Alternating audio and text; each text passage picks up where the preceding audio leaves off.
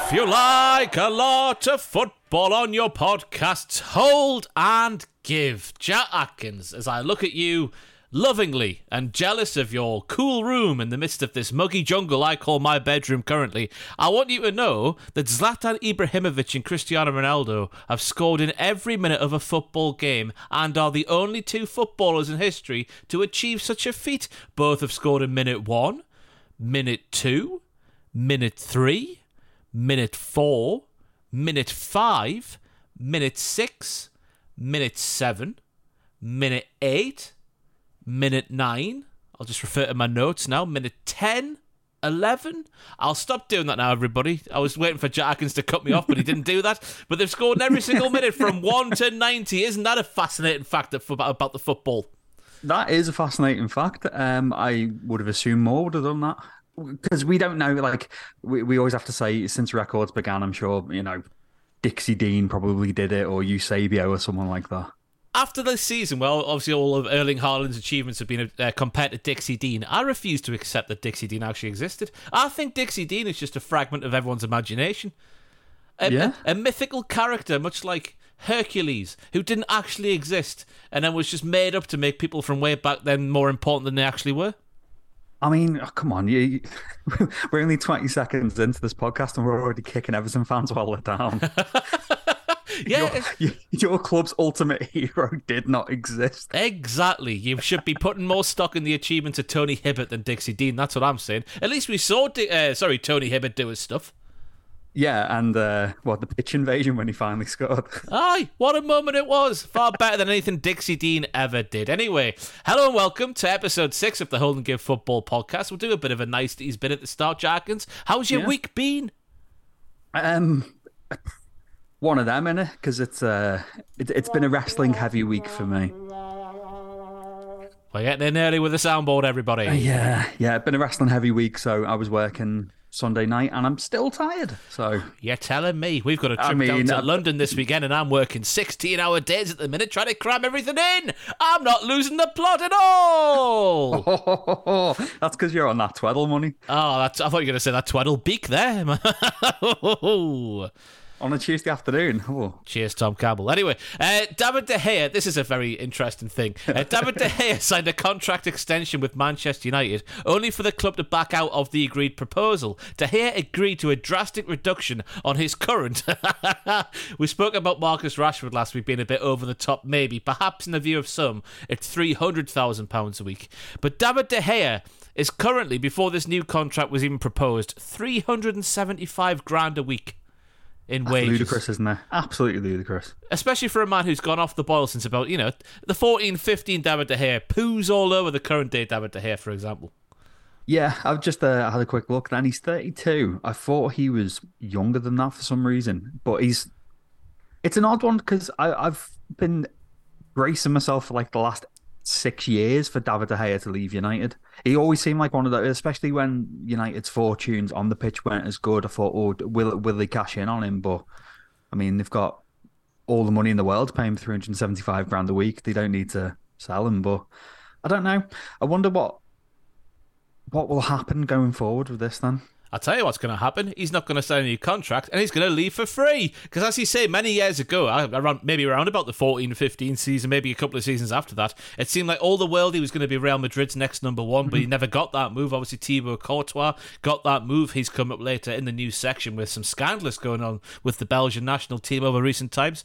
But ever since he didn't get that move, it feels like his form, as it probably does with most players when they sign a contract of that size. You think of Mo Salah, is maybe not as an egregious an example, but he certainly had a little bit of a drop-off compared to what he was before he signed the most recent contract he's onto. When you get the bigger contracts, your form dips a bit, and David De Gea's never really picked up again. Well, we were saying this the other week, weren't we? Because the fact that he got the Golden Gloves for the Premier League last season, but he's such a, I'm going to use the term mercurial talent. He's either pulling off absolute worldies or he's just looking like a shambles. It's hard to read him as a player, I think. And I think a lack of competition as well isn't helping him at all. You think about the goalkeepers Man United's had in backup. I know Romero was a good goalkeeper, but he never got a sniff when David De Gea was in the question. And ever since Romero left, they've had nobody, have they? Well, they had Dean Henderson, didn't they? Well, I know he had promise, obviously, but when he got into the team, I think it was during that lockdown season, wasn't it? He showed that he's not Man United standard. He's a good goalkeeper, a good Premier League goalkeeper, but not Man United standard. When you say Man United standard, they had Roy Carroll at one point, don't forget. And exactly, then they were slipping down to the depths of third in the league or whatever it was back then. But I will have to see what happens to David De Gea. My goodness me, David De Gea. Where do you think he ends up if he does leave? Because obviously Manchester United apparently pulled the contract off the table, don't want to sign it. So where's he going? Well, if he wants 375 grand a week at least, then he's going to be going on a free. It, no. It's inevitable at this point, really, isn't it? Which one's he going to? Al Ali? Al Ittihad? Which one? Doesn't matter. Al Ali are getting Mendy, aren't they? Oh, yes, they are, from Chelsea. Yeah. That's another big bit of transfer news this week. So, yeah, Al Ittihad, there he goes. Could he drop down to the one that's in the second division in Saudi Arabia? Is he that bad?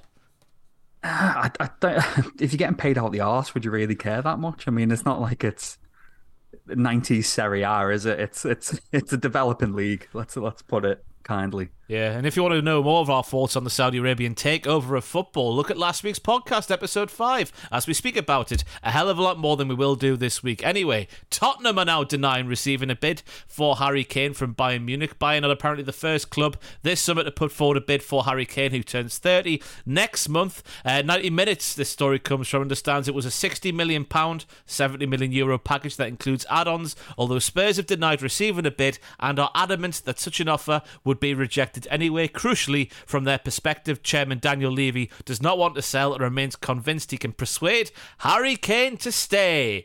How can Daniel Levy do that?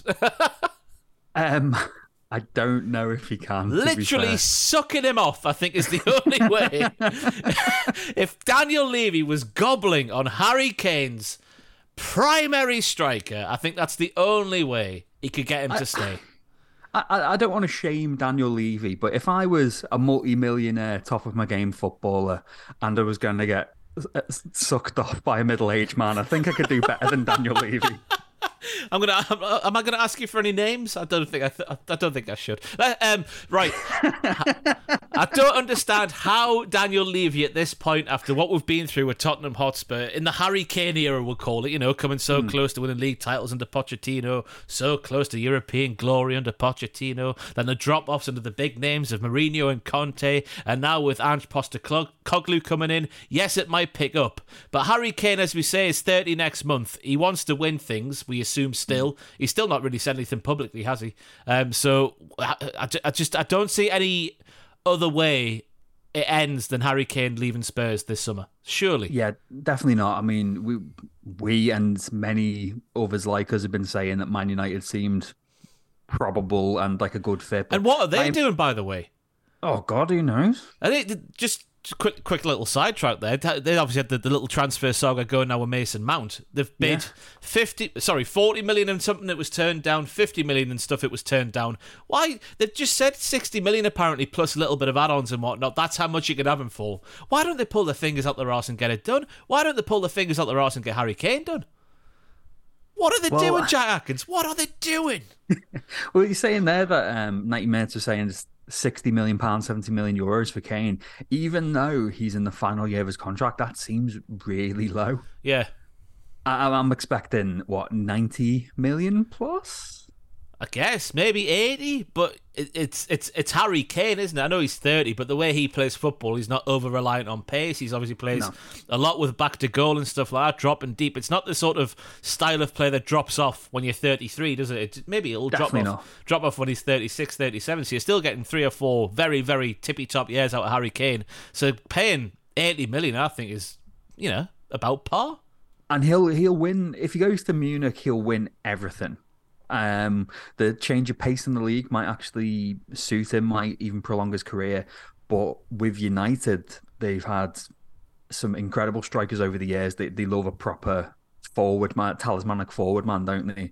I was going to say United are on the up, but they probably are when you look at where they were last season compared to where they finished this season. So there's the chances he could win stuff at United, but if I was Harry Kane, I'd leave Tottenham. Oh, big style. He's got to do it. It's how can anything be better than leaving Spurs at this point? Money's going to go up, surely, because you're moving club, and that's just a thing that seemingly happens. Obviously, chances of winning stuff's going to go up no matter where he goes. Bayern Munich didn't place Lewandowski when he left, and I guess this is them finally making their move, getting Choupo-Moting out of this front line. One of the most curious cases in football history. But again, there was the rumours about Real Madrid earlier this summer that didn't materialise, because apparently now, I mean, there was a bit of transfer news that just before we started filming here that I saw on Twitter saying that Liverpool are in for Valverde, 90 million euros, just so they can free up some transfer kitty for Mbappe coming in. I mean, I'd love Valverde, but it's not happening. That's come out of nowhere. That I don't think there's any merit to that at all. You'd have to give it a go, though, wouldn't you? If the chance was there, if he was available. If there was the chance there, yeah. And our owners put their hands in the pockets, definitely I'd be saying getting him in the squad. But knowing Liverpool, I don't see it happening. But I don't know. I remember the Madrid links with Kane, and I thought it doesn't fit in my head. I know I'm talking about my it's a arse. straight replacement for Benzema. I think it does. Yeah, it does. There's just something about it that I just can't picture in my head, though. When you've, like we were saying about, Kane at United, you can see it. You can see him in the shirt. You can see how they play. Munich as well. But there's just something there that I can't figure out with the Madrid one. Is it him learning Spanish? Potentially. Un gracias alegría, por favor. Have you ever heard Steve McManaman speak Spanish? No, I haven't, but I imagine it's fantastic. It's amazing. It's just fluid Spanish, but with a Scouse accent. It's great. How do you say Fletch in Spanish? I guess that's the question. Fletcherino. Isn't that Brazilian? Anyway, West Ham have rejected Manchester City's first offer worth £90 million for Declan Rice. Sources have confirmed once again to 90 Minutes. I've got this news from. Arsenal have been in with 2 offers but have been turned down on both occasions. One was I think the first one was 70, the second one was 80, but West Ham are holding out for closer to 100 million, if not above 100 million. As you can see from the title of this very podcast, we'll speak more about Declan Rice as this goes on. But just going back to Liverpool there, I heard about this complete rebuild that was supposed to be happening to the midfield, and so far you've signed McAllister, which is a good start, but that's it. What's happening? The main ones we're being linked with are Thuram, Kone, and an outside shot at Nicolo Barella. He doesn't fancy the Prem. That's why Newcastle haven't got him. Yeah, apparently so. That was the talk on the tie-in. I don't know though if he's offered the chance. No disrespect to St James's Park and Eddie Howe, but if you offered the chance to play for Jurgen Klopp under those famous Anfield, like in the Europa League, admittedly, but get still. your scouse head out of your scouse arse. No, Barrea isn't happening. Some of the fan base is starting to get a bit itchy because obviously we're not the most united behind our owners. And we had all these rumours, 250 million war chest. And then, at some point, someone was like, oh no, it's 150 million. And it was like, okay, we signed McAllister for 35 million and then said that everyone else was too expensive at about 45. And we're just like, with the Thuram and Kone stuff, the line on Twitter was, oh, we'll wait till they come back from the under-21s just in case they get injured, blah, blah, blah, blah. It's like, oh yeah, we'll do a deal afterwards. And, they're bossing it and their valuation's going to go up. And at the same time, you just signed Thingy, didn't you? And he's away at the under-21. So deals can be done. So yep. I don't know. We're preparing for the worst. I know that we've not really got much to moan at because we've had a successful few years, but we need to rebuild. And we really, really need to rebuild. But you're even weaker than you were at the end of last season, surely, because you've let Milner go out the midfield. The Ox isn't there. No, I guess it doesn't count the amount he's injured. Who else has left? Someone else has left. Case has left as well. I guess Carvalho you could throw in there. He's going to Leipzig, isn't he? So you're left now with, obviously, McAllister and Henderson and the young lad who I always butcher the name of. Bacetic, that's the one. Yeah. Or Bacetic. That lad. Oh, Stefan. So there's 3 to get you through an entire season. Yeah. The main thing we need, because we were playing Bacetic as in the kind of DM role, but that's not his natural position. We need someone so we can rest Fabinho because of course he's there as well. The beginning of last season, Fabinho fell off a cliff when, for a couple of seasons before, he was arguably the best DM in the world, and he was just had a stinker of a season.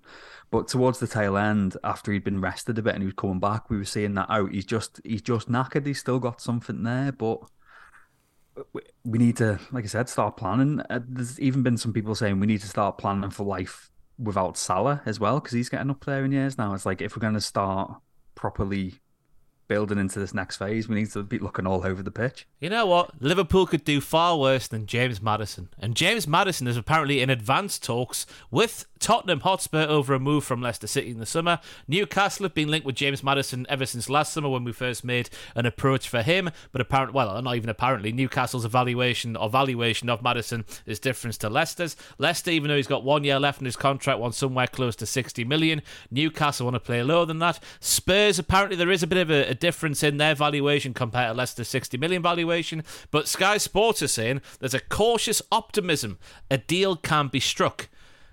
That would be a very good sign. I tell you what, the one thing, because I'm not too miffed about Newcastle potentially missing out on Maddison, because first and foremost, I don't think he properly fits into how Eddie Howe plays football, because the way Eddie Howe has a setup with the three combative midfielders in the middle, surely Maddison doesn't fit in that, so surely he'd be playing out on one of the two wings, which I don't think is his strongest position. I think you need to have him right in the middle of the pitch, just conducting things the way he does.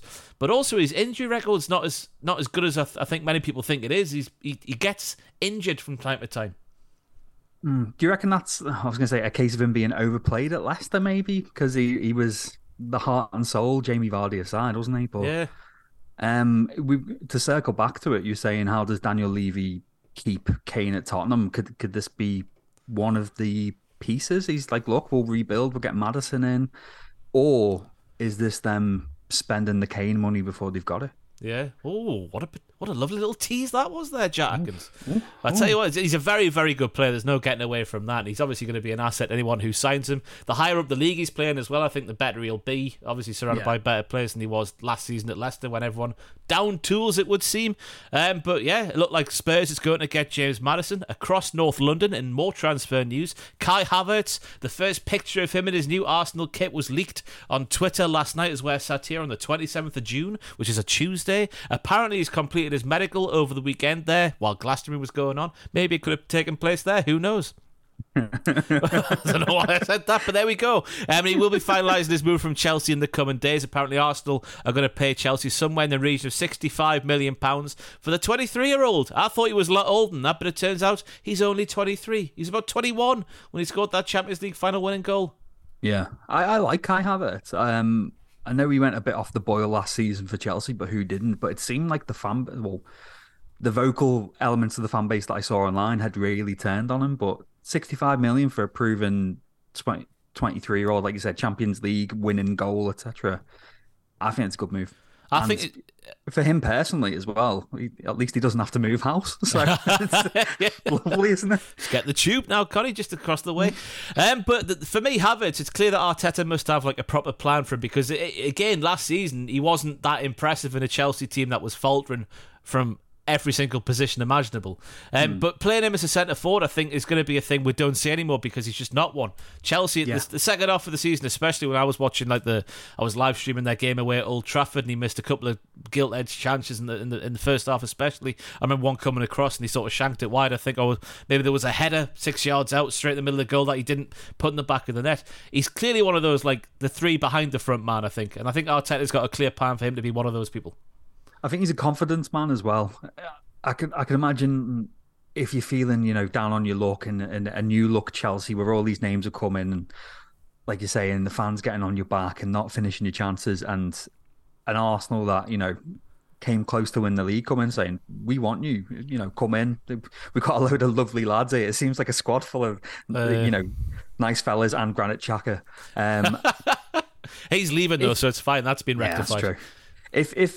If Havertz hits the ground running, I think this could be a monumental season for him. But that's a bit of a cop-out answer for me, because you can say that about any player, but it'll be interesting to see how he adapts to, like you were saying, this new team, different system, less turmoil on the pitch, less turmoil off the pitch potentially.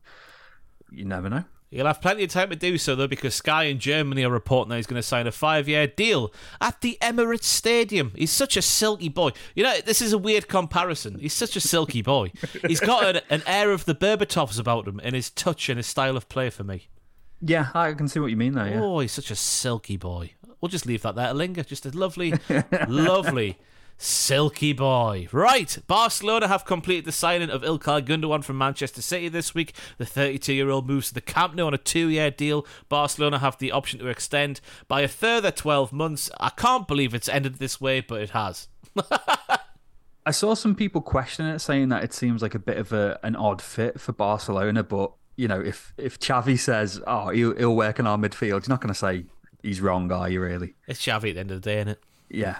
And he's won everything, absolutely everything, the bastard. And I like Gundogan as well. He's one of those that even when I'm just really hating City, I'm just like, he's just a really good player. 32, that's a good move, and I suppose he's not moving to the Saudi league, but whatever. Yeah, it's strange how City would let him go, and he was so crucial to everything they did last season. But again, it might be one of those cases of he's completed football at Manchester City now. So now what else is there to achieve? He might as well go and try it somewhere else. And I'm glad he's not gone to Saudi Arabia, because this next one is absolutely terrifying, because Bernardo Silva has apparently been offered a monster contract to join the Saudi Pro League. Just in case you listen on Spotify or Acast, Jack Atkins has his hat off his head and is celebrating like the Reds have just scored a goal. The contract proposal could earn the 28-year-old up to £80 million a year. Silva would prefer to stay in Europe at this stage of his career, as he should do at 28 years of age, for goodness sake, and would like to join Barcelona. Paris Saint-Germain may hold the cards because of their superior financial position. Apparently wants a new challenge after, again, completing football basically with Manchester City. But he's still under contract with Manchester City until 2025. Get Liverpool in for him, Yeah, great, yeah. He loves us. He's a fantastic player, though. But again, it's strange. Oh, he's a great player, absolutely great player, yeah. This cycle this Manchester City team's going through now, with the likes of Gundogan and Silva, two first names on the team sheet types from last season. They're both good, apparently. Yeah, but like we were saying earlier, if they can just go, well, thanks, we're just going to go buy Declan Rice. It doesn't really matter, does it? But yeah, like you were saying, Bernardo Silva, these links to the Saudi League haven't gone away, because there's been murmurings about it, and usually if it's going to get shut down, it gets shut down. So I do think there is. I don't know. I don't know if his agent has said something to the Saudi League that's given him like an inkling of hope, because otherwise this would have just been buried, wouldn't it? And you're saying join Barcelona. We were saying about Gundogan being, not the most perfect fit for Barcelona. Bernardo Silva and that Barca team would be. He'd run riot, wouldn't he? Oh yeah, yeah. Going both ways. He goes both ways very well. Yeah, this is. It's hot and sweaty in your bedroom. Yeah, more ways than one. Here, his defensive work is arguably better than his attacking work for me. I love seeing a winger track back, and he tracks back like few other I've seen in this game of ours called football. Well, like we say, if he wasn't such an arsehole, he would fit in well at Liverpool, because we like our players to press, and we'd like them to drop back and help out in defence when they can. But is that the former home of Luis Suarez, that team of not arseholes you're on about there? Well, it's not arseholes under Klopp. All right, fair. Yeah, we've had plenty of arseholes, and now the only arsehole, well, Robertson's a bit of an arsehole, but like the only out and out arsehole we've got is Jurgen Klopp, and I love him. Yeah, I'm trying to think of bona fide arseholes in that Liverpool team, and no one's springing to mind. Yeah, because it's one of the things that's kind of spoken about is when he turned up and he was seeing like what the attitudes were like of people, he'll just if they're not going to knuckle down, he'll just ship them out.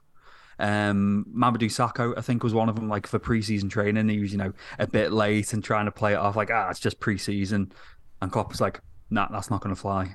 So yeah, we've got a harmonious locker room. I mean, they were saying about Sadio Mane and Salah, there was a professional rivalry. It was like, oh no, they're all right. Mane goes to Germany and he starts punching his teammates. So that was a good story. That I don't know if it was a good story. I can't remember what the catalyst of the punch was. It was Leroy Sané, wasn't it? Yeah. I don't know if they were just because he didn't take on it Bayern Munich like we all expected him to. I don't know if it was just frustrations boiling over. I don't know. It's just But yeah, as we were saying, no arseholes. Yeah, but it is weird what Manchester City are doing, just to go back to them on this Liverpool football podcast, There we go, apparently. yeah. Manchester City are replacing the likes of Gundogan and his attacking prowess, and apparently Bernardo Silva with his attacking prowess, with the likes of, apparently, Declan Rice, and the likes of, officially, nearly, your man Kovacic from Chelsea, who is not an attacking player in the slightest from what we've seen in the Premier League so far. Yeah, and the strong rumours are that they're going to bring Gvardiol in to that defence. So, yeah, great. Yeah. Why not, eh? Why not? Yeah, he's good, isn't he? I mean, they've got Calvin Phillips as well there in the midfield, but yeah, they're replacing more attacking players with not attacking players this summer, which I find incredibly strange. Do you think it's just because they realise that if Haaland stays fit, he just scores for fun? So they're like, do you know what? Let's kind of shore up the back. Let's tighten that up, and I think they're going to try and go invincible. That's the only thing they've got left to break, isn't it? It is. And the quad. Yeah. Yeah, quad. That just makes me think of quad vods. Up the vodka. Anyway, back to more serious football news. Chelsea owners Blue Co have secured a deal to become the new shareholders of French club RC Strasbourg, who finished 15th in a recently concluded League One season. Under the terms of the deal, Strasbourg president Mark Keller, who played for West Ham, Portsmouth and Blackburn between 1998 and 2002, will remain in his position. Blue Co is the parent company created by Todd Bowley and Clearlake Capital that bought Chelsea last summer. The move to acquire Strasbourg has already drawn similarities with the City Football Group and their multi-club stable that includes clubs in Spain, France and the United States, Australia, Japan, China, India, Uruguay and more. Why not name the more, whoever I've copy and paste this story from? What about and the more? Where are they? Bobby Moore, I don't know. Luke Moore. Go on, back to you. Let's have a game of Moore. Roger Moore. No, you can't go non-football. Spoil sport. Anyway, so Chelsea are apparently going to do a Manchester City now and acquire lots and lots of teams around the world. And this has led to UEFA, who have had a meeting to discuss ruling on multi-club models like Chelsea's, potentially and Manchester City's. They've had a 2-day meeting this week to discuss potentially seismic rulings on multi-club ownership in football. The model is being pursued by leading clubs across Europe, with Chelsea the latest to announce, as I just said, by French League 1 Club Strasbourg. UEFA's club financial control body, the CFCB, the CFCB, relaxes the rules. It will give Premier League owners confidence to press ahead with buying other clubs across the continent. Equally, a tightening of the existing regulations could anger supporters of clubs denied European football due to their involvement in multi-club networks. UEFA President Alexander Seferin has hinted in the past that the governing body could soften its stance, and its sources believe rules governing the system will be altered at the start of the 24-25 season. This is all very big boy stuff. First and foremost, Jackins, what's your thoughts on multi-club ownership? Correct me if I'm wrong, and I'm probably wrong because it's me. I'm sure under Abramovich, Chelsea had a kind of feeder system, didn't they? In Holland, usually, though. Yeah, it was usually the way lower leagues though. Was it Vitesse? I think Vitesse is coming Vitesse to my on them, mind. yeah. That sounds about right, yeah. But obviously Strasbourg, they're not, they're not much of a force in France. They, knocked Liverpool out the UEFA Cup about 25 years ago. But this is bringing it up to a different level, like you're saying, compared to like Vitesse.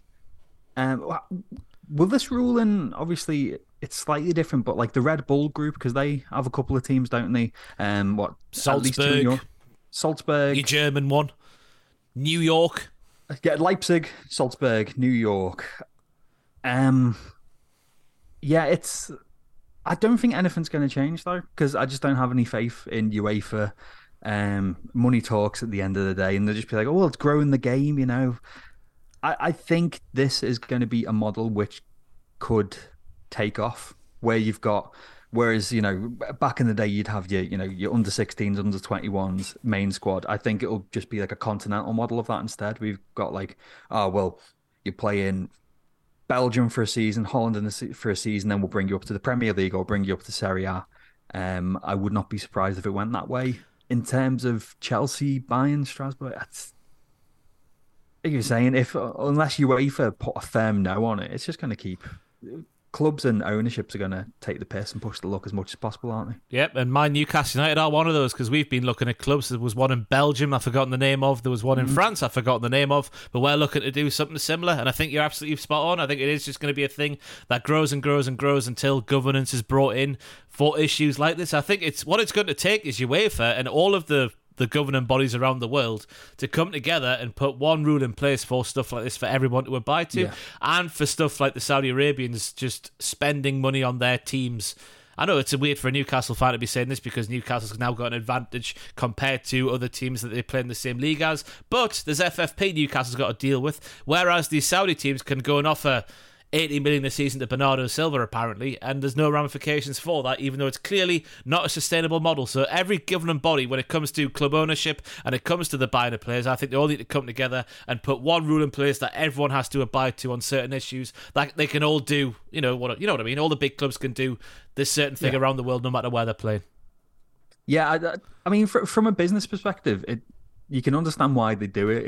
It's a good idea. You know, if you're taking away the actual ramifications of it, you're taking away the morality in sports away from it. It's a good idea to be like, right, if we can pool resources and, you know, have a talent pool which is exclusive to us to skate around FFP, it's a brilliant idea. But like you're saying, it's the kind of the conflict of interest and stuff like that. Say somehow one of these, say, it was a Strasbourg. I was going to say Bordeaux then. Say Strasbourg, for example, say if they climbed up the French league and got into Europe and were drawn against Chelsea, then what would happen? Like, I know it's all the players would be cup tied, obviously. Yeah, it's a hypothetical, obviously, but surely that would bring the game into disrepute. And I think perhaps we won't see anything done until that unlikely scenario happens. Yeah, that's a very interesting. People just have to make noise. I think that's the thing about it. But will he? I don't have much hope. Here's my noises.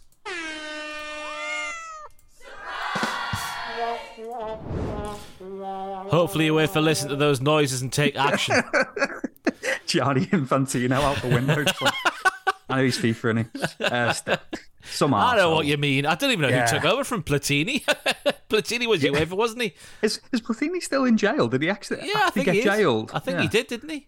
Oh, what a shame. Anyway, Thibaut Courtois' situation with the Belgian national team has been taken over the airwaves over the past week. Belgian manager Domenico Tedesco, a household name here in the UK, has accused Thibaut Courtois of leaving camp because he was not named the captain. Courtois has denied such claims, but teammate Yannick Carrasco has stuck his nose in and put Thibaut Courtois under many buses. Indeed, Carrasco has admitted the team are disappointed with Thibaut Courtois' decision to leave camp over the captaincy row. Apparently, Thibaut Courtois left the camp before their Euro 2024 qualifier against Estonia on Tuesday, with the manager later claiming that the Real Madrid goalkeeper had walked away in frustration after not being named the captain. Those, as I said there, the claims were rejected by Courtois, who pointed to an injury concern as the reason for leaving, but Carrasco has now spoken and revealed what the players have that the players have sided with their manager. What he did say about this one, Carrasco, was, "We've more or less understood what happened." He was speaking to RBTF in this interview.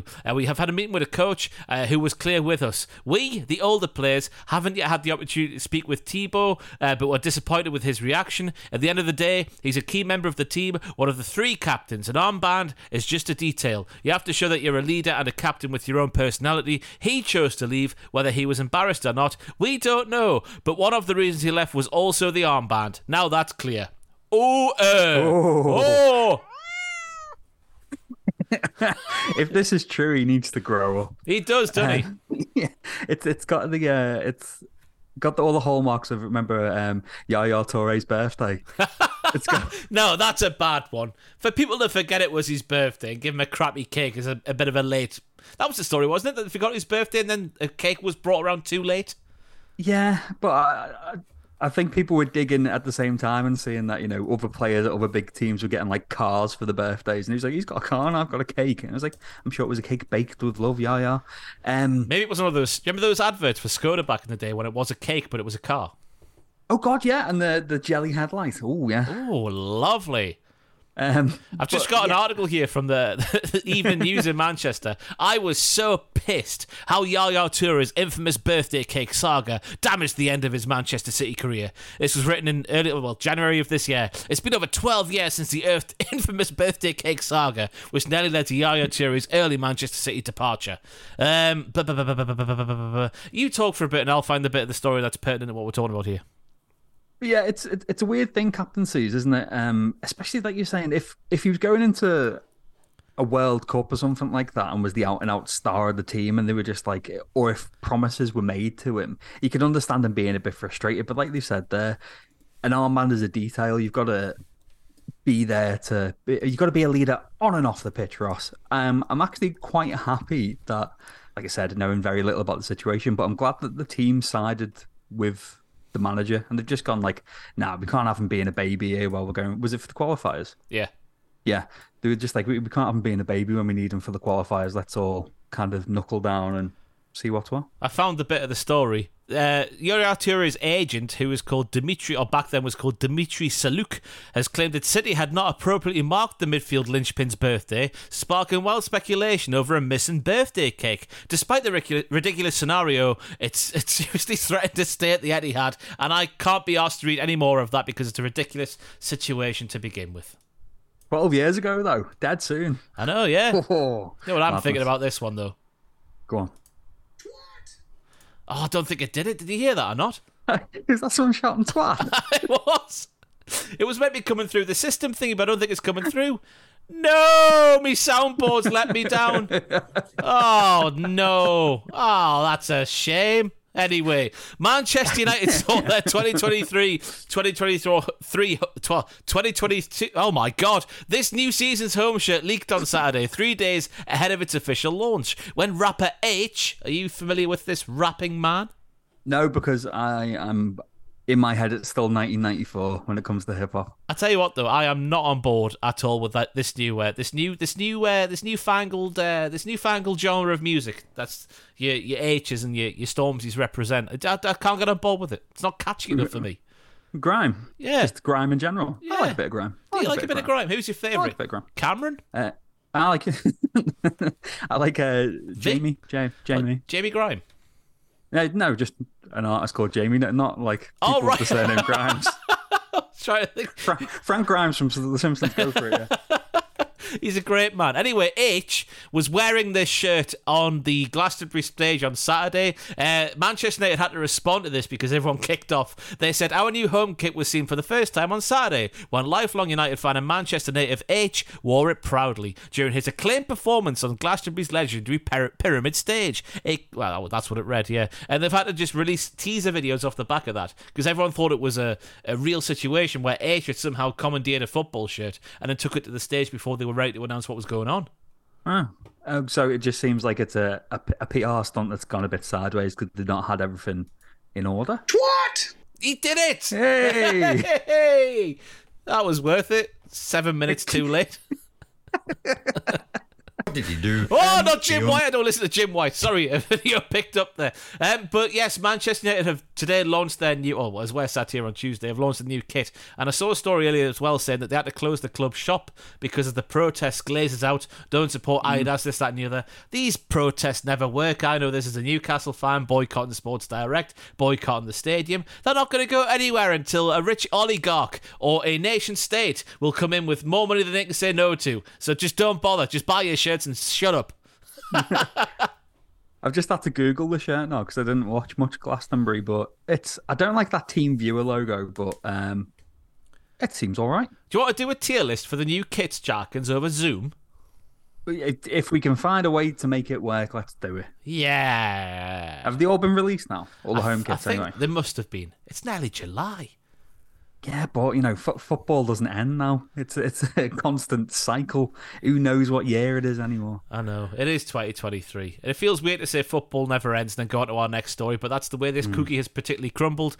Craig Brown, who was, I think, known to myself and Jarkins, is just Scotland's manager of the 90s. He passed away this week. At the age of 82, he took charge of 71 games in the Scottish national team between 1993 and 2001, famously leading Scotland to a 1998 World Cup 2 years after taking taking on England at Euro 96. He also had spells in charge of Preston, Motherwell and Aberdeen. He got a CBE in 1999. A statement read about his passing. Craig died peacefully today after a short illness in the University Hospital in Ayr, surrounded by his close family members. Again, it's one of those situations where I think you learn more about the man when just people are speaking about him in the press this week after the news came out. And everyone's saying he's such a lovely fella. That's all I really know about Craig Brown. Scotland manager in the 90s, lovely fella. And I guess that's a nice way to go out, isn't it? Yeah, exactly. If that's the overriding impression that you gave, then you've done something right. We've talked in recent weeks about that kind of the so-called glory years for Scotland. Obviously, they had was it, Archie Gemmill in the 70s and stuff like that. But that 90s team when you had like McCoist and Strachan, Hendry, McAllister. Vivid memories of the 96 and 98 squads. I remember when they got drawn with Brazil in World Cup 98. I was like, oh. They all dyed their hairs as well, didn't they? Yeah, they did, yeah. But yeah, like you said, it's another face from our childhood that's gone now. We're getting old, aren't we? I'm getting older than you. Not by that much, only 4 years or something, isn't it? I'm 31 in August. 35 in November. I'll be going to the Saudi League if I was a footballer at this. So would I be if the offer was right. Anyway, we move on to our highlight of the weekend because Jack Atkins took the one I was going to say. We had a little discussion before the podcasting on the air. I'll let you go first this week. I'll just put it succinctly. Lad on a bike scoring a header. That's all you need to know. It's when we decided, that we were going to do a podcast, and when we realised that we were launching it at the end of the season, we were like, it's going to be quiet a few weeks, and it's apart from transfer this and that, there's not been much going on, but just a video of someone pinging in a lovely cross. Lad doesn't even break his stride on his bike, just nods it right in the bag. Oh, beautiful. It is beautiful. We'll play the sound effect because we can get away with that. Here's what it sounds like, everybody. There's a song on that video. Let's not play that one. It was a fantastic header on a fantastic cross. Because he's not even crossed it. Whoever's crossed it in, they're not even on the pitch. They're about 7 miles out, and this ball has been pinged in wonderfully. As you say, the bike doesn't break stride. If bikes have strides, the wheels never have to slow down. His pedaling stride. Liquid football, quite literally, on a bicycle, not a motorcycle. That's the highlight of the week. We don't care what's going on. I guess that's the second week in a row now where a fan thing or just a not footballer thing has been the highlight of the week. After that, insert MLS team that I've forgotten. Fan getting into the centre spot. Yeah, I mean, like we're saying, it's the end of the season. It's going to be slim pickings most weeks now, isn't it? It is, yeah. That's why I'm going to speak about William P. Foley, the owner of Bournemouth Football Club, because he was on TalkSport this week, and as we say, slim pickings for highlight of the week. But he did a really refreshing open interview on TalkSport this week when he spoke about why he got rid of Gary O'Neill, why he brought in the new manager, who I always butcher the name of, so I won't even bother saying his name, and just saying his plans for the football club. And I'm not a Bournemouth fan by any stretch of the imagination, but even I came out with that thinking, oh yeah, I can see why you did that, sir. Thank you for being so open. Let's go. LFG, kids. I didn't catch this. What did he basically say? He just has a vision for the club and wants them to do well. He's being ambitious by saying basically they want a new style of football. They want a more attractive name for players to come in and work under. They've got all the plans for. He was very realistic in saying Bournemouth don't need a new stadium. They maybe need 20,000 a push. I think he said the current stadium is more like 11 or something like that, maybe 15. I can't remember what Bournemouth stadium is. But he's saying we don't need to build a massive stadium. We want a new stadium, but not a massive one. The training ground needs updated, but that'll get built on some site that's already being used for someone else. He just basically laid out his plan for the club over the next few years, and basically said we want to try and get into Europe, and that's the end goal. That's what he was saying, over in America and stuff. He's been a builder of things over many years, and he's not come into this stupid. It was not his decision to get rid of them, Gary O'Neill. It was the football people around him, and he was just going off what they were saying. So it was because of course over here in the UK we rarely hear any owners speak in the press. So to hear what be as candid as that on national radio, I thought was a lovely step in the right direction. No, fair play to him. Yeah, I'll have to check that out. Up the William P. Foley. We go from the highlight of the week to the twat of the week. Who's your twat, Jack? I've just gone for FIFA. FIFA in general. Like we said literally seconds ago, football never ends, and it's gonna get worse because we've had announcements that obviously UEFA Champions League's going to be expanded, more teams, more games. FIFA World Cup set to expand. It's now been announced that the FIFA Club World Cup will be expanded from 7 teams to 32 in December 2025 because seasons can never end. And my annoyance is threefold. For a start, there's too much football. As you and I know from our other hats that we wear in the wrestling world, when we have to, as much as we love our jobs and we're blessed to have them, you watch too much of it and you're just like, oh Christ, I just need to go home and read the paper. So yeah, too much football. It'll knacker the players as well. It'll cause far more injuries if you expand everything. Obviously, we're seeing players' careers get longevity because they're more protected. It's a less rough and ready on the field style of play. But if they're getting knackered and long-term muscle damage, then it's going to do a lot of damage. And the other thing is obviously it's clear as day every time that FIFA and UEFA and the other major sporting bodies, they only care about money. Yep. And Gianni Infantino very happy about all this because he's saying, oh, it'll grow the profile of the game. The cynic in me is thinking that this is FIFA stepping in and making their own form of Super League. What competition was this again? Sorry, I've forgotten what you said at the start. Club World Cup. So the one where you won the Champions League and you go and play against other teams in December, that one? Yeah. Yeah, what's the point? So they're doing it now because I read it on The Athletic this morning while on the toilet. I thought I'd pace night. How was it? Let's have a rundown. How was it? Perfectly cromulent. Yeah. Sort of consistency we're talking about was a bit of a tough one, or you? No, it was fine. Yeah. Oh, lovely. Standard. But it's I think the format was it will be the previous 4 winners of the Champions League. So that means that Chelsea, Madrid, and City have already booked their place into it. And then whoever wins the Champions League this season, cha-ching. And obviously there's representations from CONCACAF and all the other, the same as it is now, but instead of it just being like I can't think of the other federations, but you know what I mean? Yeah. Instead of it just being like, here's this season's best versus this season's best, it's the accumulation of the seasons, and it's just going to be in December, and they're saying that by putting it in December that it could lead to a break in September, end of September in October for the continental leagues. But for a fact that probably the FAs are going to step in and think, oh, let's have a friendly, international friendly to make more money, and it's just another mess, isn't it? It's going to be the end of football because of the World Cup. I remember being very much on board with the concept of a Winter World Cup because I love winter pints and a nice warm pub, the crackling wood fire over there, your warm glass of cider at the bar. I was thinking, wow, all of that loveliness of a festive pint with the World Cup on as well. It's heaven. It's heaven, so it is. But now it's going to end football because we see it's possible to fit a massive tournament, a month-long tournament, in the middle of a season, and now FIFA and all the other governing bodies are going to try and just get it in there anyway now as part of the actual calendar. Have you ever seen the film Basketball starring Trey Parker and Matt Stone? Many years ago, but yeah. Well, the premise behind it is they invent a new sport. It mixes basketball, baseball, and just swearing at people.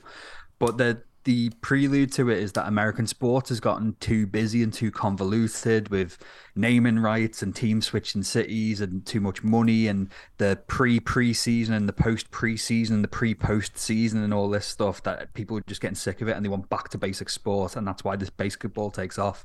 And I'm getting vibes of that from this, that it's just going to get worse and worse, isn't it? It's too much, isn't it? It's too much. But for my team of the week, my twat of the week, again, I wanted to put in Alex Turner and everyone apart from Matt Helders from the Arctic Monkeys after that abomination of a performance at the weekend there at Glastonbury. They half-arsed their old stuff, and I was not a fan. They sounded like a crap cover band from the 70s in Las Vegas in some... I can't even think of the word. I was going to say swanky, but I mean the opposite. Sleazy. Some sleazy nightclub with velveteen carpets and stuff like that. They sound like one of those tribute bands to their own stuff. It was awful. But since this is a football podcast, and I was struggling for a nomination this week, because again, it's been a quiet week in the world of football, Eni Aluko cropped up on my news feed because she believes that Manchester City do not actually want to sign Declan Rice, and their bid came after a plea from Mikel Arteta to pal Pep Guardiola. This is what she said about it. I think there's a lot of cat and mouse going on here. As a sporting director, I used to do this a lot. I used to call up a big club, and say, right, you can put a bid in, and that would basically force my owner to put in a higher bid. I don't think Manchester City actually want to sign Declan Rice. I think what's going on is Arteta has picked up the phone to Pep Guardiola and said, listen, Arsenal are going to do the incremental bid approach. If you put in a higher bid, that will push my owner. Then when asked why Arteta would try and trick, obviously, people, Aluko continued, for speed and to get the deal done. Now, any Aluko's had previous of having had shocking takes on the football, but this might just take the biscuit of what her takes have been on the football. Again, this was on her, I think was quotes taken from her stint on TalkSport on the radio this morning. So hopefully there was laced sarcasm on the actual audio. I haven't listened to the audio, so I've got to get that out there just in case she was having a laugh and a joke. But they've presented this news article on TalkSport's website as if this was an actual serious take. And I hope it's not, because nah. It seems a bit convoluted and far-fetched. I can see a world where it happened, but I can't imagine Mikel Arteta and Pep Guardiola, especially, even though they're old mates and they've been in the same backroom staff and all that kind of stuff. I can't see two rivals, him saying, "Oh, do us a favour, Pep. I know you're like the most, competitive man in this league, but can you do us a favour with Declan?" No, I can't see it happening. And why would Pep do it? Because now everyone in the world knows that Manchester City want to spend somewhere in the region, I don't know what it'll go for eventually, somewhere in the region of like 100 million for Declan Rice. So if they then just, put the bid in for the crack just to help Mikel Arteta, which makes no sense to begin with, they've now then said to the rest of the football, we've got this big bag of money to spend on players. So if they then offer any less to any player, that club can then come back and say, well, you had that money for Declan Rice, so we'll have that instead since you don't want him anymore. How does it work for anyone? Like, I could see it happening for like maybe less high profile players, but not like you were saying a £90 million England international. I can't to the teams that finished first and second in the league. Nah. And again, from Manchester City's point of view, I think their operation has been, praised in the years gone by for getting the business done. Mm-hmm. It feels like when other football teams approach players that more gets leaked the earlier in the process, but with Manchester City, most of it gets done, then it gets leaked to the press. It feels like that's the way they do their business. That's egg on the face of everyone who works in their transfer department as well. I don't understand how any Lugo thinks is a good thing for anyone outside of Mikel Arteta, and maybe she hasn't thought that bit through. Yeah, it's gonna make this transfer saga play out even longer, isn't it? I mean, some people love transfers, some hate them. I always get sucked into the transfer thing, but if you hate transfers and hearing this kind of bollocks, it's really gonna burn your wig out, isn't it? I'll tell you what, though, transfer deadline day needs to pick itself up again, because it's been a fair few years now since we've had an exciting transfer window. Transfer deadline day, I should say. I might be wrong here, but it feels like ever since that dildo came out at Finch Farm, transfer deadline day has never been the same since. Up the dildo. Up the dildos, indeed. Yeah, because we've had it on in the office the last couple of ones and nothing has happened at all. Where's Harry Redknapp in his car chatting bollocks? That's what I want. Exactly. Even when he's not manager anymore, just get him in his car to chat absolute bollocks. Yes, but down with Alex Turner and everyone apart from Matt Helders and the Arctic Monkeys, and also down with Eni Aluko and her opinions on football. Because any time she appears on the telly on ITV stuff, she always says something that makes you go, what are you on about? You're not a fan then, Ross? No. Nah, she's like Tim Sherwood for me. She just says stuff for the crack. I guess that's what I do for a living as well. But I don't get paid as much as them, therefore it's more egregious in my opinion. Down with the Tim Sherwood as well. As soon as you said Tim Sherwood, I'm just thinking of the time that he went into the training ground. Was it Tottenham, when he was still at Tottenham, and he had to kick the button to open the door, and he thought he was the absolute business doing it. Not bad. I imagine Brendan Rodgers doing something similar. I've not seen what you're on about, but yeah. 100%. Yeah, he does a little pirouette and everything, Brendan Rodgers, I bet. Anyway, on to the Roberto Mail Baggio we go. Hi, mate. By the way, if you want to get your... We're going to have to, before we get to the Roberto Mail Baggio... I thought we were doing it after the... No! I've put it before on my thing. Let's get excited, everybody, because it's the return of your favourite segment. The segment we've only done once before. No, your favourite segment. Everyone's favourite segment in the world ever. Yeah, it's what happened to that Wunderkind, if we're going with the German. Hang on. I need you to do that again. Cheers. I wanted to use the soundboard effectively, but it's not worked yet. Where are we? Just give me a second. Right, are you ready? Count me in. Right. Oh, God, we had a little misfire there. Go on, just introduce the segment now. It's what happened to that Wunderkind.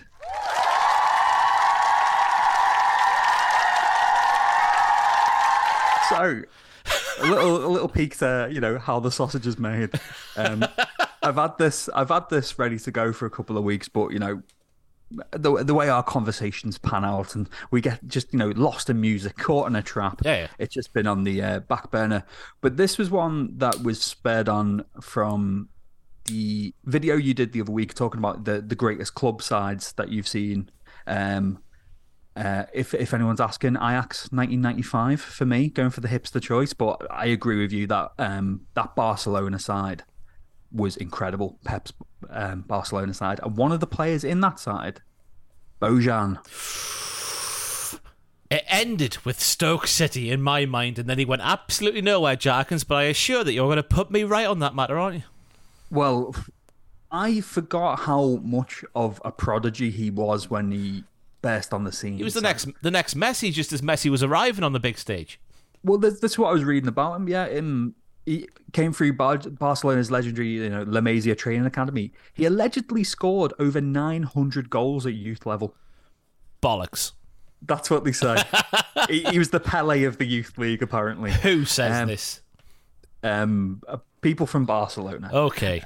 But he made his Barca debut at 17 years old in 2007. He broke Messi's youngest league debutant record. Scored 10 league goals and 31 appearances in his debut season. Was an unused sub a year later when they beat Man U in the Champions League final. And that was the season where they won everything. That was the season and the team in question, wasn't it? Yeah, amazing. But some quotes from himself. Bojan said that his rise to superstardom affected his mental health, and he suffered with anxiety because he suddenly went from this 900 goals child to being front and center at the new camp and being compared with Messi. So much so he declined his first cap for Spain when asked to join their Euro 2008 squad because he was just like, I can't handle this. I just need to.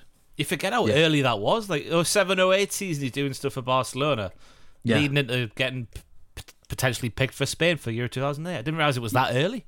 Yeah, 17, 18 years old. Oh. But the Spanish papers, because tabloids, they threw him under the bus, so they span it as that he just flat out rejected to play for his country. So some of the people were just like, who does this kid think he is? Thinks he's too good for the Spanish team. But his record was, he was roughly 1-4 in all competitions, which for, a teenage forward is fantastic. But you got to remember he was competing for minutes against Messi, David Villa, and Pedro. Yeah. So he was sold to Roma at age 20 for just 12 million in 2010, which again seems very cheap. Yeah. At Roma, 37 appearances, 7 goals, all right return. Loaned to Milan after one season at Roma, 27 appearances, 3 goals. Oh. 2013, he's back to Barca through a mandatory buyback at 13 million, and he was immediately loaned to Ajax for a season, helped Ajax win the Eredivisie, 5 goals in 32. And then, like you mentioned before, he stands for bloody Mark Hughes' Stoke in 2014. 23 years old, £1.8 million. How does that work? I don't know, but I remember at the time thinking, Jesus, that's a hell of a signing for Stoke. Even though his goal return of the previous 2 seasons that you just read out there probably hints at 1.8 million being a fair figure. This is Bojan of Barcelona and AC Milan fame at one point. Yeah, like we were saying before, roughly 1-4 for your backup striker at Barcelona as a teenager. Yeah. 1.8 seems quite cheap. This time at Stoke took him time to adapt, but managed a nice vein of form. 5 goals between mid-November and mid-January in his first season. Then got a cruciate ligament rupture, which ruled him out for the rest of the season. Next season, 7 goals and 31 appearances, but lost his place in the side. And then managed 5 starts in the first 6 months of the 16-17 season before being loaned to Mainz. Then at Mainz, 1-11, but became only the seventh player to have scored in the top flight for Spain, England, Italy, and Germany, Wow. despite doing bugger all, it seems. So after Mainz, he was loaned to Alaves in the 2017-18 season. 13 league appearances, no goals. Back to Stoke in the Championship the next season, was a fan favourite, but wasn't fancied by Gary Rowett. So, What season did you say it was? 17-18? no, it would have been 18-19. Stoke City, 18-19. Let's just have a look at their squad from that season and see who was fancied by Gary Rowett. Gary Rowett, beg me pardon. Right, so let's have a look at some notable names who were probably centre for. Tom Ince was there, 36 appearances. Peter Etebo, Bennett Gafobi, Sam Vokesy from the Burnley days of the Sean Dyche. James McLean, I guess, is a winger who was also there. Mame Biram Diouf was still there, 6 appearances. Berahino was there, 16 appearances. Crouchy was there, 21 sub-appearances. Bojan was there, 12 sub-appearances in the league. Try to look at other striking options. That's disappointing, that, when you get ousted by the likes of Peter Etebo. Let's see where Peter Etebo is now. I guess he's a midfielder more than a striker. Yeah. He's not even got a club anymore, and he's 27. He just left Aris. All right. And you just mentioned Tom Ince. He's just signed somewhere, hasn't he? For Watford today. Was it 50 grand or something? Or 25 grand? He was at Reading, and they're in sort of financial issues, aren't they, at the moment, so he went there. Bennett Gafobi, where's he at these days? He was an alright player back in the day, wasn't he? Yeah, where's Bennett Gafobi? He's at Hatta. All right. How old is he now? Where the hell's Hatta? It's in Dubai. He's 30 years old. You can see why he's got to Dubai. Vokesy. Where's Vokesy? I love Vokesy. Play Vokesy up top. He's at Wycombe Wanderers. Of course he is. What a fantastic fitting place. Not the Wycombe Wanderers. I heard he runs the burger van before matches as well. And Mame Biram Diouf. He is currently 35. I don't know who's that old. And he's just been at Konyaspor. Okay. In Turkey, I assume, just with the Aspor bit at the end. Yeah. I should check that out before I say that there. Of course they are. They're in Turkey. As are his previous players, his previous team called Hatayspor. Oh, you learn something new every day. You do. Sorry, back to Bojan. Yeah, so after Gary Rowett got buggered off and Nathan Jones came in, couldn't nail down a consistent place, left Stoke by mutual consent at the end of the 18-19 season, aged just 27 years old. So a fall from grace. He then spent 2 seasons in the MLS with Montreal Impact, 2 seasons in the J League for Vissel Kobe, and announced his retirement in the new camp this March 2023. Did he actually? Yeah, because I'd seen this a few weeks ago and forgotten about it, and then after, like you said, you jogged my memory with that video of the Great Barca team. I was like, oh crap, yeah. He apparently, I think he'd reached out to Barca saying, look, I'm going to retire. Can I just kind of come say my goodbye? And they were gracious enough to say, yeah, come on, you're one of our homegrown lads. Mesque un club, as they like to say. They do like to say that, yeah. That was very, very nice pronunciation, I'm sure. Hey, I had Rafa Benitez as my manager for a few years. I know how to say club and squat in Spanish while speaking English. What a lovely man Rafa Benitez is. I know. He's back in football as well. That was in your things you sent me earlier on. He's gone to Celta Vigo. Yeah. Or is it Betis? Or is it Celta Vigo? I forgot the wrong team. Celta Vigo. Celta Vigo. Yeah. Up the Vigos. And I think he's still got his house in Merseyside because his family love it here. So. Well, that's the thing. When he left Newcastle, he was all like, "Oh, I want to be closer to home." This, that, and the other. And he's not. He's got further away every single time. They must just fly him out in a private jet. It can't be good. Apart from Everton, I forgot that egregious mistake there. Yeah. But yeah, as for Bojan, I looked on Transfermarkt. We were saying before he did his cruise ship, but he missed 73 games throughout his career due to injury. 2 minor injuries for Barca, 47 days out for Milan, 60 days for Ajax, and then that rupture at Stoke saw him out for 181 days. And obviously, for a pacey young forward, his pace wasn't the same afterwards, and it knackered him. But yeah, I forgot the impact he made when he burst onto the scene. It's like we were saying when we talk about Pato as well, the last wunderkind we looked at, of course, all those weeks ago. He was a revelation, and like you were saying, the comparisons couldn't have helped his mental health. People saying he's the next Messi, this lad, no pressure. But at least he seems happy now. Like I say, New Camp gave him that send off, so Up the Bojan. Up the Bojan. He certainly left his mark on football, which is more than can be said for a lot of footballers who take up the game professionally. I don't know why I said that like that. It sounded like a voiceover from Pro Evo. I'm like an AI, aren't I? Just trying to put things together about football. I found a sound effect, by the way, just as well, just here. Football grunts and other sound effects. You want to listen to some football grunts now that we've had a bit of a somber time there with Bojan's career? Yeah, I'll brace myself. Let's go.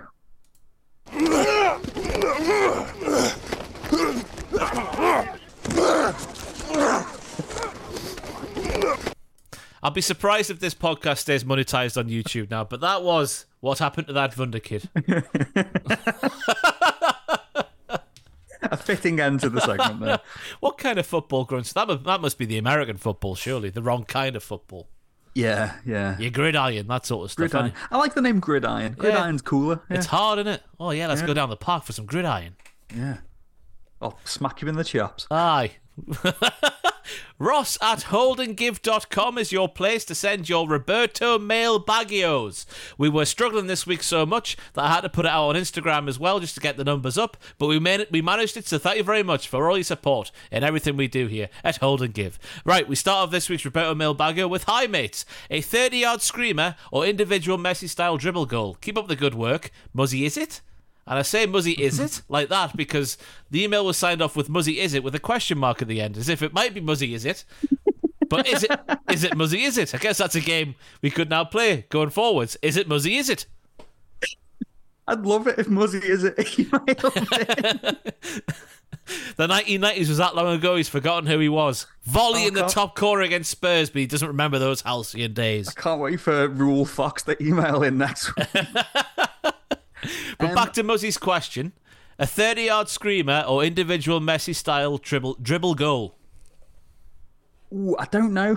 My heart would usually say a screamer, but after looking at the goals of the season and them all being very similar outside the box strikers, I do like a dribble goal. I like a team goal, one of those ones where everyone touches it and it's just... I'll tell you who scored a good one of those this week was the England under-21s in whatever tournament they're currently playing in. Emile Smith-Rowe. I forget who it was against you the day. They won 2-0. I forget who it was now. But they're playing some tiki-taka on the edge of the box. There's three of them getting involved, but it's one touch like for 3 or 4 passes, and he twats at the bottom corner. It's a delightful goal. Up the tiki-taka. What about yourself? You're a boy of Shearer. You probably want a screamer, don't you? Exactly, yeah. It's a screamer. But if I'm going to pick a particular kind of screamer, it's your Paul Scholes at Villa Park, the volley against Aston Villa, where it's a screamer from that far out, but it hits the underside of the bar, bounces back up into the roof of the net. That is the je ne sais quoi of your Thunder Bastards, we'll call them. I read an article once about why it seems so much better when it goes in off the post or in off the bar, and apparently it's because the margin of error is so close. Yeah. Because we know that if that was an inch to the left or right, that wouldn't have gone in. Apparently that just wires something in our brains to go, it's even better because I clipped it and went in. Yeah, wonderful. We're all Albert Einstein and we don't know it. Yeah, of course. That's exactly how that works. Anyway, next up we have Dear Mr. and Mr. Hold and Mr. Give. Which one do you want to be? I'll be Mr. Give. I'm a giving man. I'll be the holder then. That made me think of Paul Gascoigne and Les Ferdinand in the dressing room for England in Euro 96. I don't know if you know this story, do you? No. I wanted to see Paul Gascoigne do like a live talk, 2015 I think it was, and he told this story of how all the England lads were getting changed, basically, and Gazza saw Les Ferdinand's willy, and Gazza said, Les, or where's the effect of, Les, that's so impressive, can I please have a hold? To which Les was like, oh, stop it, go away, I don't want you to do that to me, Paul Gascoigne. But Gascoigne insisted so much that finally Les Ferdinand gave in and let Paul Gascoigne hold his winky. So Paul Gascoigne held Les Ferdinand's winky, and then it might have been the Scotland game where he sent Colin Hendry to a different stadium and put it in. It might be that game, but it might not be. I forget the full story. So for future England games, when Gascoigne and Ferdinand were both in the squad, it got to the point that Gascoigne was insisting on it every time it happened, just because it was a superstitious thing at this point, that Les Ferdinand would just, without even being asked this anymore, would go to the door the team would head through to go to the tunnel and just drop his kecks and go, come on then, Gazza, have a little hold. So you've got to hold and give and do it at the right time. That's a new meaning for Les Ferdinand and Paul Gascoigne. But anyway, my question relates to bad football opinions. When I first watched Mahrez play in the FA Cup in a game for Leicester against Aston Villa, I confidently said to my mate that he was nothing special and he won't last in the Premier League. Safe to say he's done okay for himself since, and my mate never lets me forget my awful take to this day. What football opinions have made you turn out to be terrible in hindsight, and what is the biggest star you spotted for the very start of his career? Thanks for all the content and make me look forward for more to come as I lose the will to live with my reading ability. Thanks from Ben. Thanks, Ben. I forgot my glasses again. I'm struggling, and it's hay fever season. My eyes are so watery. It's unbelievable.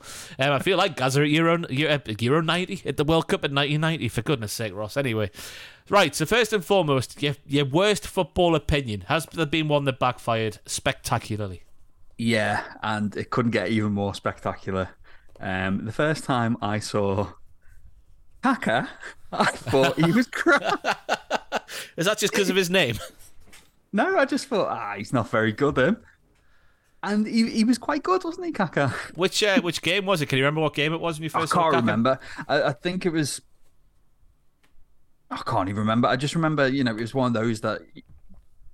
Back in the day before, we were full-on internet boys, but you'd hear names and you'd hear rumblings and you'd read stuff in 414 and be like, well, I'm going to pay extra attention to this lad. And then I watched them and I just remember thinking, he's not all that. He's not that good.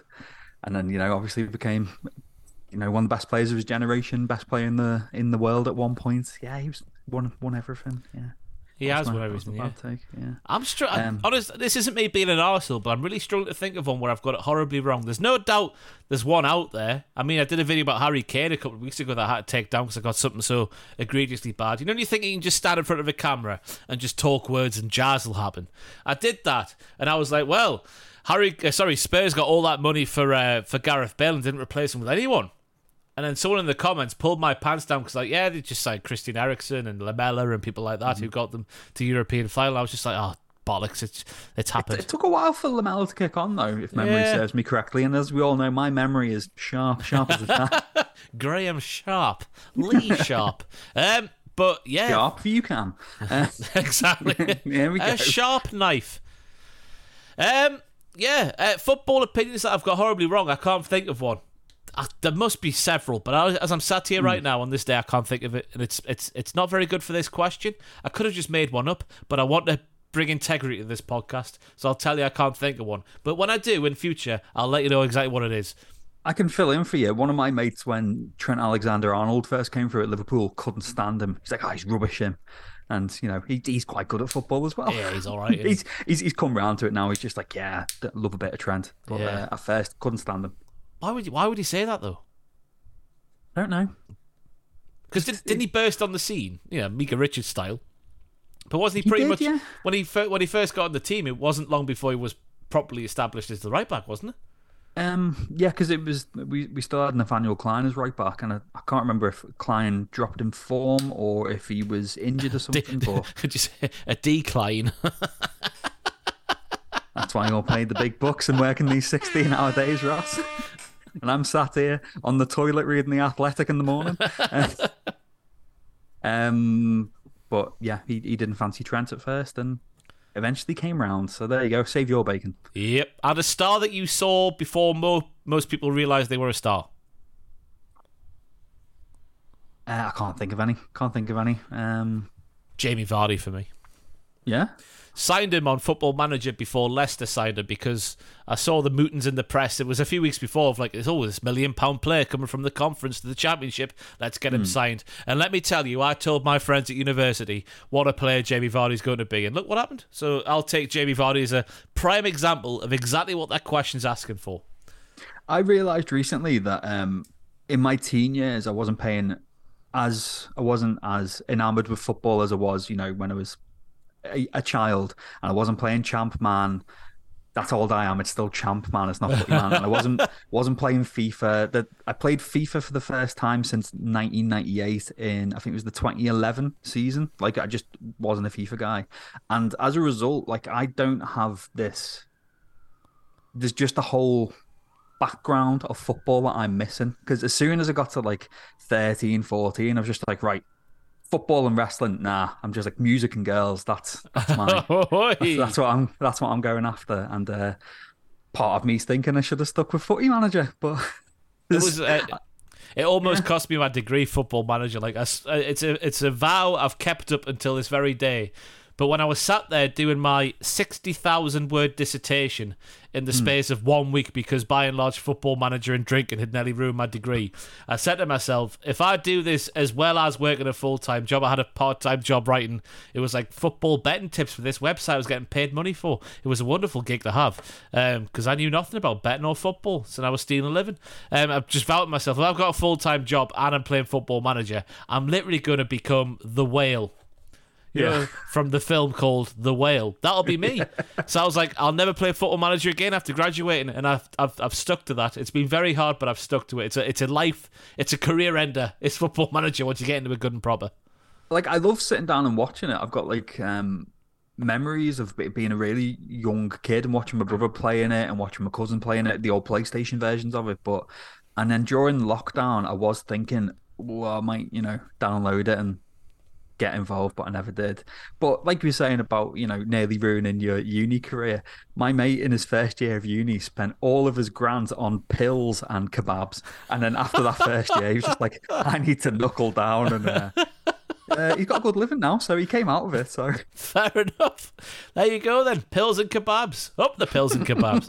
And finally, our final question. I'm sorry, I've got in my mind that we had a question from somebody in the actual mailbag, and I've not put it on, but I'll put it on next week. Don't you worry about it. But we went to Instagram and found a question from Frank_K_Sutton, who said, who should West Ham sign to replace Declan Rice? And I think the answer is very, very simple. If I was David Sullivan or David Moyes or whoever's going to go to Manchester City with a transfer proposal, just say, we'll have your cut price at 80 million, but we'll have Calvin Phillips in return.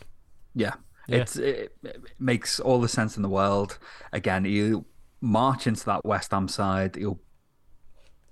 I don't know, I was going to say regain form, but it's not like he'd lost form. It's that he just didn't play. Yeah. I don't think that there's a better answer than that, because obviously West Ham, they like the homegrown stars. They like having talismanic English players at the heart of the squad, don't they? So yeah, no brainer. Because I was thinking of maybe like a relegated player that could go to West Ham, because it feels like West Ham would be in the market for the better relegated players. Obviously, James Ward-Prowse would be a fantastic sign, a different player to Declan Rice, but not too dissimilar, I don't think, in terms of getting around the pitch and legs in midfield and whatnot. I think Rice has got more, but James Ward-Prowse hasn't got none, if that makes sense. But then I remembered that Southampton won £55 million for James Ward-Prowse, and I'm thinking he's struggling to get anywhere for that sort of money, apart from Saudi Arabia. I'm sure if they get the big bucks for Rice, where it looks like they will, I'm sure they could talk Southampton down. If they manage to get Phillips and Ward-Prowse, that'd be a really good window for them. Yeah. There you go then. There's the answer. There's the answer, Frank. And West Ham, go and get Calvin Phillips or James Ward-Prowse on the swap deal. We move on to the big question now as we end off this a bit longer of a Hold and Give football podcast. Don't worry, I'm gonna claim this time back. Don't be an arsehole. I'm trying my hardest. I'm all systems go at the minute.